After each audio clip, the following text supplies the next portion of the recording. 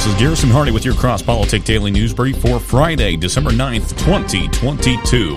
Happy Friday, everyone. I hope you've had a good week and are heading into the weekend strong. Before we get to the news, however, it's Christmas. Join our club. During December, the first 75 people to upgrade or join our Gold or Platinum Club membership will get our 32-ounce Kodiak Christmas water bottle and a free subscription to our Fight, Laugh, Feast magazine. By joining the Fight, Laugh, Feast Army, not only will you be aiding in our fight to take down secular and legacy media, but you also get access to content placed in our club portals, such as past shows, all of our conference talks, and exclusive content for club members that you won't be able to find anywhere else. Lastly, you'll also get discounts for our conferences. We don't have the big money of woke media, and so our club members are crucial in this fight. So join the movement, join our army, and you can sign up now at fightlaughfeast.com, fightlaughfeast.com. House passes bill codifying federal right to same-sex marriage. The U.S. House of Representatives approved legislation on December 8th that would codify same-sex and interracial marriage as federally recognized right. The Respect for Marriage Act, or H.R. 8404, passed on a bipartisan 258 to 169 vote. 39 Republicans joined all Democrats in the lower chamber to pass the bill. One Republican voted present and 4 didn't vote. The legislation now heads to the White House for President Joe Biden's signature into law. He has said he'll sign it. The House had approved the measure in July, but was voting again because the Senate amended the proposal in November. The bill includes a codification of the Supreme Court's 2014 ruling in Obergefell versus Hodges, which declared a federal right to same-sex marriage on grounds of the 14th Amendment's Equal Protection Clause. Quote, I began my career fighting for LGBTQ communities, and now one of the final bills that I will sign as Speaker will ensure the federal government never again stands in the way of marrying the person you love, House Speaker Nancy Pelosi of California said in a recent statement. Critics of the bill have warned of the potential for it to target faith-based organizations and have refuted the notion that it's merely a codification of Obergefell. The truth is, the Respect for Marriage Act does nothing to change the status of same-sex marriage or the benefits afforded to the same-sex couples following Obergefell, the Conservative Alliance Defending Freedom wrote in a blog post. It does much, however, to endanger religious freedom. The Alliance Defending Freedom described the bill as a direct attack on religious freedom of millions of Americans with sincerely held beliefs about marriage. They said that by recognizing same-sex marriage in law, the bill embeds a false definition of marriage in the American legal fabric. Further, it opens the door to federal recognition of polygamous relationships and jeopardizes the tax-exempt status of nonprofits that exercise their belief that marriage is a union of one man and one woman. Republican proponents of the bill rejected the claim, saying that it ensured that same-sex marriages would be protected while respecting the rights of faith-based institutions. The Senate passed the final package of the Respect for Marriage Act on November 28th. Ahead of a key vote to advance the package, Senator Mitt Romney, a so-called Republican of Utah who often defects from his party on legislation, tied his support for the bill to protections of the religious freedoms of faith-based institutions.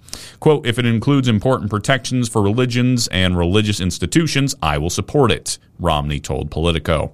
Other Republicans include Senators Roy Blunt of Montana, John Ernst of Iowa demurred from telling reporters how they'd vote on advancing the bill ahead of the vote. Ultimately, the bill garnered enough support to pass the upper chamber easily. 12 Republicans joined Democrats to support the bill, including Romney, Ernst, and Senator Rob Portman of Ohio. Moving on, Biden prisoner exchange for Brittany Griner leaves behind Marine veteran Paul Whelan again. President Biden's prisoner exchange with Russia secured the release of WNBA star Brittany Griner on Thursday, but left U.S. Marine veteran Paul Whelan in Russian custody. By the way, this is the only WNBA trade we've ever heard of. I'll just say that. Whelan has been in Russian custody since 2018 when he was sentenced to 16 years in prison on espionage charges. Griner had been in Russian custody since February after authorities discovered vape cartridges containing a small amount of cannabis oil in her luggage. Biden's administration had initially sought the release of both Griner and Whelan in exchange for notorious arms dealer Viktor Bout, a Russian citizen serving a prison sentence in America, known colloquially as the Merchant of Death. He was convicted in 2011 of conspiracy to kill Americans and sentenced to 15 years in prison. The Biden administration ultimately agreed to exchange Bout for Griner alone, leaving Whelan behind in Russia. Nevertheless, Whelan's brother, David Whelan, congratulated Griner on her release in a Thursday statement, but lamented the Biden administration's failure to release his brother. David's statement went on to note that the Biden administration notified the Whelan family that Paul would be left behind in the exchange. The statement noted that it was the second time the Biden administration had left Paul behind in a prisoner exchange, with the last instance coming in April. He pushed the Biden administration to be more aggressive in its efforts to get Americans released, going as far as to say that the U.S. should arrest more Russians for exchange. Moving on, the Army keeps booting COVID vaccine refusers as shot requirements may be dropped. The Pentagon's COVID-19 vaccine mandate appears to be on the verge of being eliminated by Congress after just over a year. Yet the Army, the only remaining service to never slow down separating troops who refuse inoculation, said Monday it will not pause those separations. The Army has kicked out over 1,800 active duty soldiers for refusing inoculation, according to the latest service data released Friday. The Navy, Marine Corps, and Air Force have halted or being barred by the courts from continuing separations, particularly for troops requesting religious exemptions, as legal fights play out over Defense Secretary Lloyd Austin's August 2021 order that all service members be vaccinated. Now, lawmakers might strike a deal to nix vaccine mandates as part of the annual defense authorization bill after Republicans pushed for the repeal, and the Marine Corps said vaccination disinformation in parts of the country is hurting recruiting. A vaccine mandate reversal could also set up unprecedented legal fights, with troops seeking compensation for their dismissal or fighting to be brought back into the ranks. The details of the massive defense bill were expected to be released Tuesday, and it was unclear whether the soldiers who kicked out would be allowed to return to service or be provided compensation by Congress. On Saturday, Politico reported the Democratic chair of the House Armed Services Committee, Rep. Adam Smith of Washington State, put the mandate on the table in negotiations over the must-pass National Defense Authorization Act, or NDAA, which sets funding and policy priorities for the Defense Department. Since the pandemic began, GOP lawmakers have attempted to stonewall efforts to combat the spread of infections or boost immunities, and have used the Pentagon's inoculation mandate as a partisan rallying cry. Troops are required only to get the initial vaccination, not a booster shot. According to the Centers for Disease Control and Prevention, it's unknown how long the vaccinations protect against the worst effects of COVID-19, though they're estimated to remain effective for about a year, and many service members were vaccinated in early 2021. For now, the Air Force, Navy, and Marine Corps are in a holding pattern on removing troops due to the court challenges. Some 1,200 Coast Guardsmen are part of a class action lawsuit due to their religious exemptions being denied. Elsewhere, let's talk more government. Why not? FBI used secret powers to strip more Americans of their gun rights, documents reveal. The FBI has secretly stripped 8 more people of their rights to own, use, or purchase firearms, according to internal FBI documents obtained by the Washington Examiner.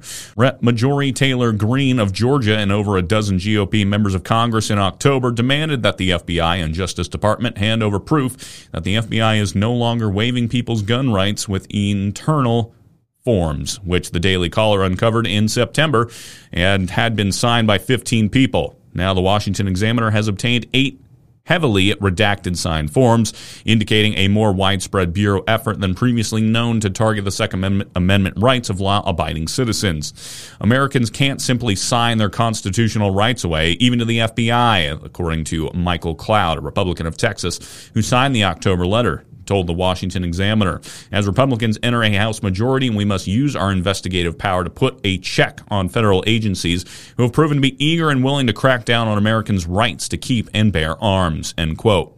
Though the forms of the FBI ask signatories to identify as a danger to themselves or others, or lacking the mental capacity adequately to contract or manage their lives, the forms were presented by the FBI to people at their homes and in other undisclosed locations beginning in at least 2016 until December 2019, when the FBI claims it was discontinued. While 2 of the new 8 forms have been redacted dates for when they were signed, the other 6 are dated between March 2018 and April 2019.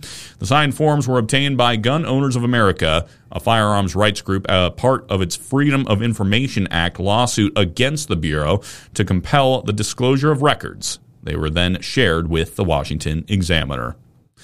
And finally, how about some good news? Avalanche of media outlets are firing staff or shutting down completely. More and more media outlets are firing staff or shutting down altogether as the economy under President Joe Biden continues to tank amid a huge public narrative shift. One left-leaning outlet, The Recount, shut down entirely after receiving a whopping $34 million from investors, which they can't make back.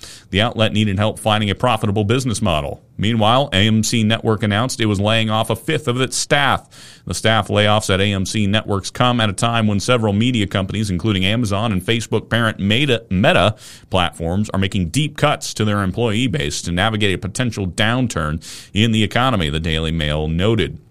Earlier this week, BuzzFeed announced it would be axing 12% of its workforce. The Daily Fetch reported the outlet faced a brutal ad spending pullback amid ongoing economic downturn. BuzzFeed staffers were notified by email Tuesday that they were losing their jobs. CEO Jonah Peretti wrote in a memo to employees, quote, "In order for BuzzFeed to weather an economic downturn that I believe will extend well into 2023, we must adapt, invest in our strategy to serve our audience best, and readjust our cost structure," end quote. NBC Universal also announced it was laying off staff with cuts expected mainly in broadcast and cable TV groups. The headcount reduction is set for 2023 to hit budget targets. NPR announced it was having a near hiring freeze and budget cuts in anticipation of a $20 million shortfall in financial sponsorships this fiscal year. Meanwhile, the Washington Post ended its Sunday magazine and also eliminated positions. The Post's executive editor, Sally Busby, announced the outlet would end its current form after printing on December 25th. Gannett, America's largest newspaper publisher, also announced it would be 6% of its staffers as the company struggle financially. Americans' trust in media is at record lows amid a huge public narrative shift. As Gallup reported, at 34%, Americans' trust in the mass media to report the news fully, accurately, and fairly is essentially unchanged from last year, and just 2 points higher than the lowest that Gallup has recorded in 2016 during the presidential campaign. Just 7% of Americans have a great deal of trust and confidence in the media, and 27% have a fair amount. Meanwhile, 28% of U.S. adults say they do not have very much confidence, and 38% have none at all in newspapers, TV, and radio. Notably, this is the first time that the percentage of Americans with no trust at all in the media is higher than the percentage with a great deal or a fair amount combined. This has been your Cross-Politic Daily News Brief. If you want to share this episode, go ahead and click that button down below and share it far and wide. If you want to sign up for a club membership, which, by the way, we need our support right now to take over for these failing media companies here, just listed above. If you want to sign up for a club membership, head on over to FightLaughFeast.com or for a magazine, again, at FightLaughFeast.com. And as always, if you want to send me a news story, if you want to ask about our future conferences, or you want to become a corporate partner of Cross-Politic, head on over to my email, Garrison@FightLaughFeast.com, and send me an email there. That's Garrison@FightLaughFeast.com.